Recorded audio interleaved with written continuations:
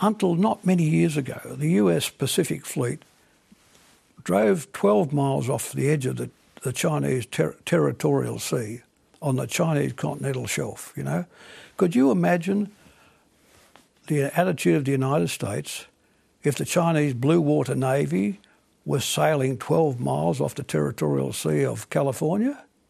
I mean, there'd be outrage everywhere.